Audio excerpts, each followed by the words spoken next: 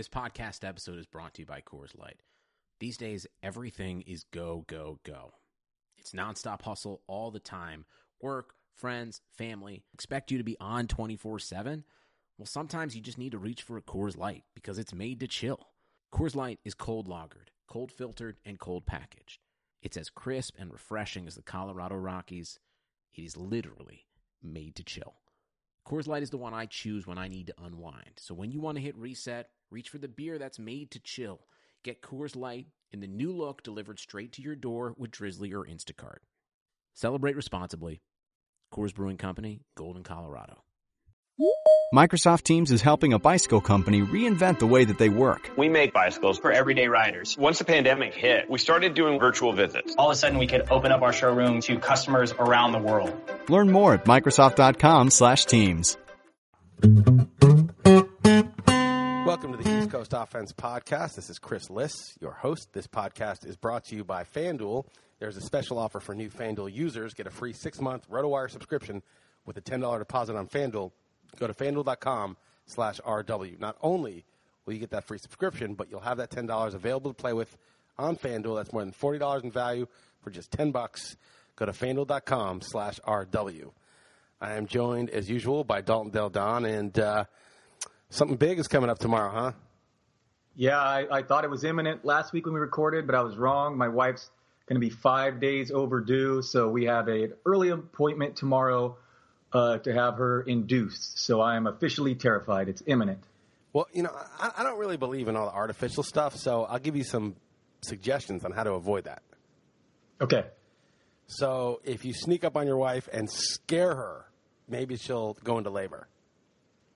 Yeah, I've been told a million things. You know, she's rolling around on a yoga ball, take a long walk, drive over speed over bumps and stuff. But most of that is proven to be anecdotal. But I haven't tried your method yet, so maybe I'll do that. I'll do that right after we get off the podcast. Yeah, like hide like under the bed with like a tinfoil mask on your face, and then like in the middle of the night, like spring up when she goes to the bathroom. Yeah, the problem with that is I do that usually, so I don't know how much that'll scare. Too much information. Wish me luck. Wish me luck. Too much information. Yeah. Do you know what sex the baby is? Yeah, it's a boy. I'm going to have one of each, yeah.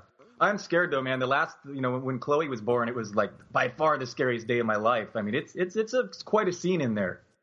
All right, one more thing before we move on to football is I'd be remiss if I didn't recommend a couple of my high school buddies. One, I have a show premiering on Comedy Central tonight called Jeff and Some Aliens.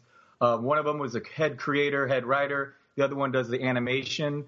And it's 10:30 Wednesdays, Comedy Central, and it's actually getting really good reviews. They have a lot of actually decent celebrity voices like Richard Kind, Alicia Silverstone, Kesha, Keegan-Michael Peele, yeah. And, so it's pretty exciting. It's already been picked up for season 2, so it can't be that bad. Yeah, I saw the trailer that you posted on Twitter. I thought it was funny. Yeah, that's pretty funny. One thing that is actually hilarious is I watched a few episodes of BoJack Horseman this week. Nice. On your recommendation. And the first one is still the best, the pilot. But you still like the other ones? Are you into it? Yeah, I still like it, but I just thought that was the peak so far. I've only seen like 4, and they're all good. They're all funny. I mean, I laughed a lot, but just the one where sort of like, what do you have to be stressed about? And it's like so much more stressful than anything BoJack ever deals with in his life. Right. I meant Keegan-Michael Key, by the way. I got the Key and Peele guys wrong. Anyway, let's talk some football, and obviously we got it. We don't need to rehash all the games from last week, but I want to give you a platform a little bit here to talk about that Giant game. Yeah, I already had a platform for that shit on XM, and there's nothing more to say about it. You know, I mean, it's just, I'm done with that game. All right. Okay. You understand. You understand. I just can't. It's just enough. Basically, all I know is anybody who's talking shit on Twitter or anywhere else defending Ben McAdoo and his approach to coaching football, I hope they saw what I saw. It wasn't worth it. I would have rather been wrong and the Giants win. But I hope America saw what I've been living through every single week. And, of course, stove a bet on them. And he was so confident. And I'm just like, dude, you don't understand the deal with this team. It's like it had a good defense, but the coach is just so terrible. And it was a very difficult game to watch. Yeah, I helped him make that bet in Las Vegas, and it was not an insignificant amount of money. Let's just put it that way. I wanted to bring up one point. You want something really funny? I'll Sure. add Stopa because, it's not like a secret. But Stopa tweets out, I bet a significant amount of money on this game. I won't say how much, but it's, blah, blah, blah. And the next tweet of my timeline was Kevin Payne saying, I won't say his name, but a friend of mine just laid $10,000 on a game on the Giants. Those were back-to-back tweets in my timeline. That is hilarious. One of them is identifying himself and the team he's betting on, but not the money amount. The other guy's identifying the amount of money and the team he's betting on, but not the person in consecutive tweets. I did not know that happened. That's really funny. I saw Stopa's. I didn't see Payne's. That's really funny. All right, I want to bring up a little bit of strategy, a moment in this game. Mike McCarthy called a timeout, I believe, when the Giants had the ball with 2 minutes and 4 seconds left in the second quarter. Did you read my blog about that? Yes, I did, but I don't think you hit on a point that I wanted to make. What was your point about it? My point is that you never see a team on defense call a timeout in a situation was on the 33-yard line. It wasn't like they were on their own 5-yard line where the offense could actually score and they might need the time. You never see that. It was almost as if McCarthy was like, you are such a coward. I know it would be like me coaching against you. I'd be like, you're such a coward. I'm just going to call timeout because I know you're just trying to barely get out of this half and punt. So you're going to punt back to me. And because I know I'm getting the ball back because you're aiming to punt and get out of the half down 7-6 rather than trying to score, there's no risk that calling the timeout is going to result in points for you. Yeah, I get it. Maybe it's just because he was facing the Giants and he knew that their cowardice. But do you know why he should have done that? Typically, you should call a timeout. Like, say this team was down, say this was the fourth quarter and they were losing, okay? Right. You know why you should not call a timeout? Obviously, normally you should call it on that side of the 2-minute warning, but you know why you shouldn't in this situation? Why is that? Because it opens up the ability to pass for free. You should either call a timeout with 2 minutes and 10 seconds, guarantee they run, or wait for the 2-minute running, guarantee they run. You're right, because at 10, you pass, and then there's still another play to run before the 2-minute warning. But at 4, that 4 seconds free pass. Up, so it gives you an option. But it's right. That's the end of the game. But this was not that. The Giants were not trying to run out the clock. It was 2nd and 10. It was 2nd and 9. Sorry, it was 2nd and 9 on their 33. That is not a surrender situation with 2 minutes left. That's let's see if we can get a couple first downs and get a field goal or a touchdown. That's we're driving to score here before the half situation, right? 2nd and 9 from your 33. You never see the defense call a timeout on that. And that's true. That's true. I mean, he had to have so little respect for McAdoo to do that. I mean, honestly, it was like, you're not going to do shit, so I'm going to call timeout. All right, one other quick stat on this game. The Green Bay Packers allowed the highest YPA against this season and held Odell Beckham to 84 yards on 23 targets in 2 games. That's pretty insane. Yeah, I mean, they seriously doubled him. Like, when they say double, that's a loose term. Like, the safety comes over later. They were doubling him from the beginning. But the Giants are also just calling stupid plays. Like, he did drop a couple. He should have had a touchdown, and he should have had a first down. So there were 2 catches he should have had. But beyond that, it's just they're not getting creative. They're not sending him in motion. They're not throwing him a screen. They're not throwing him many slants. It's just they're not creatively getting the ball. And I don't know why it's that hard. You see the Steelers do it with Antonio Brown. They get him the ball. And Beckham, they did target him a bunch, but a lot of the targets were sort of over his head or way behind him. And, he was always sort of just not really in a position to make a catch. So it was just a bad game plan. And McAdoo was literally playing that game in the first half like they were going to win the game 6-3 against Aaron Rodgers in Lambeau. They were like, we'll just punt on, 4th and 6 or 4th and 5 on the 35, 4th and 6 on the 40. We're up 3-0. It's cool. We're up 6-0. Like, that was enough points. Oh, we'll just settle for the field goal on 4th and 3. This could be a field goal game. Maybe we'll win 10-7 or something. I mean, he had no concept of, no, Aaron Rodgers is going to solve your defense at some point, and you're going to need to score 20-plus points to win this game. You got to go get those points. Midway through the second quarter, I think Packers had more 3-and-outs than they did first downs. They lost Jordy Nelson. It looked really good. But you can't play like that. But you can't. It was only 6-0. Yeah, I know that. They should have been up far more than that. And then in the second half, just can't believe how bad it breaks. I mean, there's a Hail Mary to end the half. And then what's his face, Rainey. I mean, who goes out of bounds at the 3-yard line on a kickoff? Like you never. That was just bizarre. But I mean, that's announcers love to harp on mistakes like that forever, like because it's a scrub and it's so obvious. But like they'll never say a word about the coach. They'll be like, and Bobby Rainey, I can't believe it. Like Joe and Troy also had like the worst game they've had in 5 years. It was just unlistenable. It was just everything they said was just fucking total garbage and bullshit. Yeah, it's pretty bad. All right, sorry, I want to bring up bad memories for you. Whatever, it is what it is. I don't give a shit. All right, so I avoided your beating the book column again. I'll read it afterward, but I do not know whom you took on any of these games. So let's start with the Falcons at home against Seattle. That's opened at -4. Typically, had been sitting at 4.5. Now it's up to 5 in some books. 4.5 to 5 though is like a negligible move. Sure. Mark Stopa, the aforementioned Stopa, had me double down on this. Oh, I shouldn't say double down. He just bet a lot of money again on this, on the Falcons. I agree with them. I made them my best bet, but I think the lines are really tight this whole week. I didn't feel too strongly on any of them. On one hand, Russell Wilson still hasn't thrown a touchdown in the first quarter of a game this season. So if they fall behind, I know they want to keep Atlanta's offense off the field, and Thomas Rawls obviously got rolling last week. And the Falcons, for how good they are, they allowed the most fantasy points to opposing QBs this season. But coming off a bye at home in that dome, they have the league's MVP this season. Seattle's obviously a different beast away from home. I took Atlanta. There were 2 games I felt no problem. I know exactly who I want, and 2 games where it was more 50-50. This is one of the 50-50 games, and I thought about all that, but I ended up taking Seattle for a couple of reasons. One is this game starts at 4:35. It's not the early body clock game, and that for them I think is big. They got blown. Yeah, I saw you wrote that in your blog. I was actually going to say that. I couldn't comment. Didn't you think it was a 10 a.m. game? I did initially, and then I realized before beating the book that was wrong. Right. So I switched it. And I think that's a big difference because Seattle, not only are they slow starters, they don't like to play early games on the road on the East Coast. They 2 playoff games that got blown out in the first half and woke up somewhere in the third quarter. And I think it's much better that this is an afternoon game for them. Including in Atlanta. Atlanta was one of them about 3-4 years ago, and then obviously the one against Carolina in the championship game where everyone knew Seattle was probably the better team.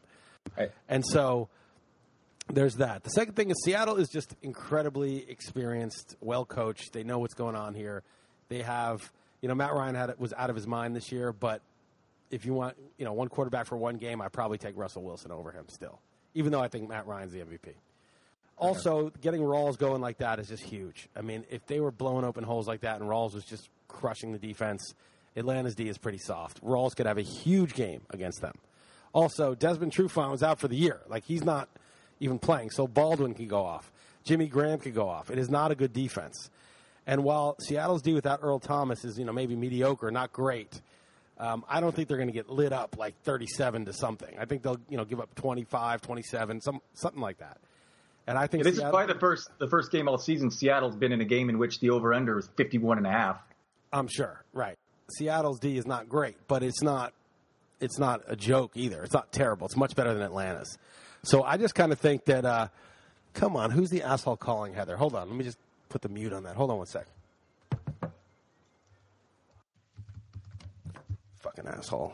Some asshole. All right, so I actually think that Seattle's offense versus Atlanta's defense is a better matchup than the other way around. As good as Atlanta's offense is, they're going to meet a decent amount of resistance, and I think Seattle's offense, with Rawls healthy and playing well, it's not as good as Atlanta's offense, but it's good, and they get a weak defense. It would be even better if they had Tyler Lockett, but I think this is a 50-50 game. Yeah, Paul Richardson could go off. I totally could see it. I don't feel strongly. Even though I said it's my best bet, I actually should have made this next game my best bet in hindsight because I do feel more strongly about it right now. All right, I have Seahawks 27-26. Okay, Texans plus 16.5 at Pats. I said, unless this is 20 or more, I'm taking the Pats. Home against Brock Osweiler with a bye. They're just going to crush them. That's just what I think. I mean, this is just a crazy spread for a team with whatever top-ranked defense or whatever, even though New England is a team that allowed the fewest points per game this season. So I'm with you. Night game in Foxborough. I know this is not predicted, But I mean, the Pats beat this team 27-0 with Brissett starting earlier this season. I don't want to bet against Belichick in this situation. We've seen this happen all the time. Also, there's an interesting thing, like in leagues where you can only use a player one time in fantasy. Right. Obviously, you want to save the Patriots because they last. They're the team most likely to play in the Super Bowl. Right. But team like leagues like Swamp, I know you played before. I'm rolling with New England here because the points in which they're going to likely score is just too great to try to save them. I'm paying up for them in all of DFS. I think the Patriots are just going to absolutely destroy them. I mean, Osweiler, the over-under in this game for the amount of points they score literally might be like 6. Right. No, I mean, I have it 38-13. When I was writing down the 13, I was like, I think New England will just get a little lazy late. But that's not going to be early on. And then, the only Pat I really like, though, in this game is LeGarrette Blount because Brady could throw, 3 touchdowns and 220 yards and then pretty much just hand it off the rest of the way. I don't think he's going to go crazy. There's a huge correlation with LeGarrette Blount's fantasy production and the amount in which that they were favored entering the game. And obviously, 16.5 points is as big as it gets. Yeah, it's to me, even if the Texans were getting like 24, I would take the Texans. You think about it, though? I'd be like, I guess I got to hold my nose and take at 24, I'd be like, I'm a little nervous about this one. I wouldn't feel strong about it. I should have made them my best bet, yeah. Okay, so we're both on the Pats. Yeah. And this one I really like, too. I have Steelers +2 at Chiefs. It may have moved down to 1.5, but I really like the Chiefs. This is actually my best bet is the Chiefs. Roethlisberger bad on the road. He's going to Arrowhead. Andy Reid, amazing off a bye. I just think this is the worst possible setup for the Steelers. The Steelers played their guys a little too long last week. Roethlisberger's a little beat up. They said he'll be fine, but it's not good. KC's getting Spencer Ware and Justin Houston back for this game. Pittsburgh's D is not that good. I mean, Miami was moving the ball against them. They just turned it over a bunch of times. I think KC wins this, and it's not even that close. Interesting. Le'Veon Bell became the first player ever to average 100 rushing yards and 50 receiving yards in a game this season. First player ever.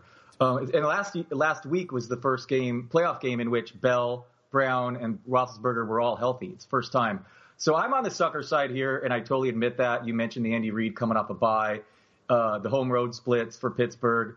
But this offense is so explosive, and Kansas City is just – I know that he's a Tyreek Hill, but how many times can you rely on him scoring from long distance, special teams, 60, 70-yard runs? I don't know. Alex Smith.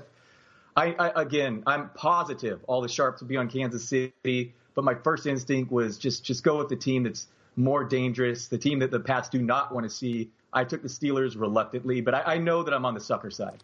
Yeah, I don't know what the sucker side is, but I'm definitely on the Chiefs. I just think that setup is so good. I think the Steelers are the better team. If they were on a neutral field and it was 1 week between games, I'd take the Steelers at a pick 'em, of course. I'd probably take the Steelers -3 on a neutral field. But in KC with the bye, I can't do it. I hear you. Roethlisberger says he's fine, but who knows? Maybe that foot is more banged up than he's letting on, too. Yeah, I don't like it at all. Okay, and the Chiefs just have playmakers. And Roethlisberger throws a lot of picks on the road. When Eric Berry catches one of those, he takes it to the house. It's not just like the Chiefs are not that good on defense. They just seem to make plays all the time. Yeah. No, I hear you. All right, and then, that's a stay-away game for me. I would not bet on that game personally at all. Right, that's my best bet. That's my favorite one this week is the Chiefs. Okay. And then I got the Packers +4.5 at the Cowboys. It doesn't look like Jordy's going to play. It's possible that he does, but it's not looking great. He broke a couple ribs. And that kind of bums me out. I mean, as a Giants fan, I was like kind of happy he got knocked out early. I was like, maybe we'll win this game. But as a playoff fan, now that the Giants are out, I want Jordy to play. It's a better game. It's a better playoffs if the Packers are at full strength. But even so, as good as Dallas's offense is, and they will run roughshod over the Packers D, I just think Aaron Rodgers is just so out of his mind right now. Best player in the world, maybe playing as well as he's ever played. And the Cowboys' D is not that good. And I just think it's one of those things where neither team will stop each other, and the last team with the ball is going to win. And I am taking the points. Hey, what if the Packers scored 30-plus points in 5 straight games, or is it 6? I don't know. It's been pretty impressive. But I actually laid the wood here. Dallas is I think their defense is a little underrated, but I mean, the over-under in this game is 52.5, the highest of the weekend, and load up on DFS here. I do expect a shootout. Aaron Rodgers obviously playing out of his mind because he went crazy against a really good Giants defense last week after Jordy Nelson went down. I'd be surprised if he was a factor, even if he suited up with 2 fractured ribs. I kind of like Allison as a cheap punt play in DFS as well. I obviously wouldn't be surprised by any outcome here. It is a rookie quarterback starting his first playoff game. But Dallas has been really, really solid all year long. They're the home team. I do think missing Jordy Nelson is an actual factor, even though it didn't matter last game. Randall Cobb obviously played well. Don't ever like betting against Aaron Rodgers, but I laid the points. I have a 31-27, but for DFS, I could see it being 37-34, 40-37. I mean, I think there's really no defense in this game. Like, I think these teams are going to score at will. I actually like Dez and Dak as a sneaky, maybe lower-owned stack for this game, too. Me too. Yeah, and Dak is reasonably priced. Yeah, no, this is by far the game of the weekend, though. The one I'm most looking forward to, I assume most are, should be really, really good. I think Seattle-Atlanta is a pretty good game, too. That's close second, yeah. All right, man. You got anything else? Hold on. I got a little bit more for you. Did you watch the Trump news conference this morning? Or I watched clips of it, a couple of clips of it. I didn't see the whole thing. Right, yeah. So he's getting kind of. It was just chaotic. It was crazy the way that they, it was like a sport. It was like a sports conference where he's pointing to reporters, refused to answer any questions for CNN after their obvious report. I don't know if you have any comments on that. Yeah, I do. I'm not surprised that people believe that shit because, like, I believe that Richard Gere gerbiling shit for like 10 years. Like, I actually thought he really did that. And think about how implausible that is. Think about why would anybody do that? Like, it doesn't make any sense. But I believed it for a long time. Like, I only found out a few years ago that wasn't actually true. And I believed the Rod Stewart thing that he had to get his stomach pumped. Yep. Right. Yep. And then some dude on Twitter, when I posted that, told me, he said, "Did you see that Marilyn Manson got a rib surgically removed so he could S his own D?" And I was like, "No, I didn't know that, but yeah, I buy that. Of course he did that, right?" So, we believe all sorts of crazy shit about these people. So why wouldn't people believe that Trump had some hookers urinated on each other? That's small potatoes compared to getting a rib removed. You know what I mean? That's small potatoes compared to using a live animal. I mean, that's just nothing. Or and Rod Stewart's as well. Yeah, Rod Stewart. It wasn't just a little. It was like gallons of that stuff. So, I mean, of course, that was nothing. So you're like, oh, yeah, I'll believe that. But it turns out it is probably not even true. But you see how easy it is to believe shit because everyone wants to believe some crazy shit. Everyone loves that kind of shit. So they're actually trying to make it a thing. Like, oh, well, Russia has the thing on him. They have video of him, watching hookers pee on each other, whatever it is. It's like the public has worse on him than that anyway. That's like no big deal compared to like the Billy Bush tape. I just saw recent odds. Odds that he lasts 4 years, -125. Odds that he does not last the 4 years, even. Yeah, I believe his approval rating is 37% right now, and that's before inauguration. I mean, that's pretty remarkable. All right, man. Anything new going on in Lisbon? Not really, man. We're maybe looking to buy this house by the beach. It's crazy. Buy it? Yeah, buy a house by the beach. It's not like by the beach. It's like a couple miles from the beach, but it's this super nice, sleepy town, and the beach is totally untouched. And, it's a lot cheaper than buying something in California. So we're looking into it. Nice. Yeah, that's what's up. All right, man. Well, good luck tomorrow. Let me know how it goes. Thanks, man. I'm scared. Yeah. You know who to name him after, right? You? Oh, obviously. Show some. I'll run it by the wife. Yeah. Okay. I'll run it by the wife. All right. Good idea. All right, man. Take it easy. All right. Later, Dalton. This podcast is the East Coast Offense. It is brought to you by FanDuel. Special offer for new FanDuel users. You can get a free 6-month RotoWire subscription with a $10 deposit on FanDuel. Go to FanDuel.com/RW. Not only will you get the free subscription, but you'll have that $10 available to play with on FanDuel. It's more than $40 in value for just $10. Go to FanDuel.com/RW.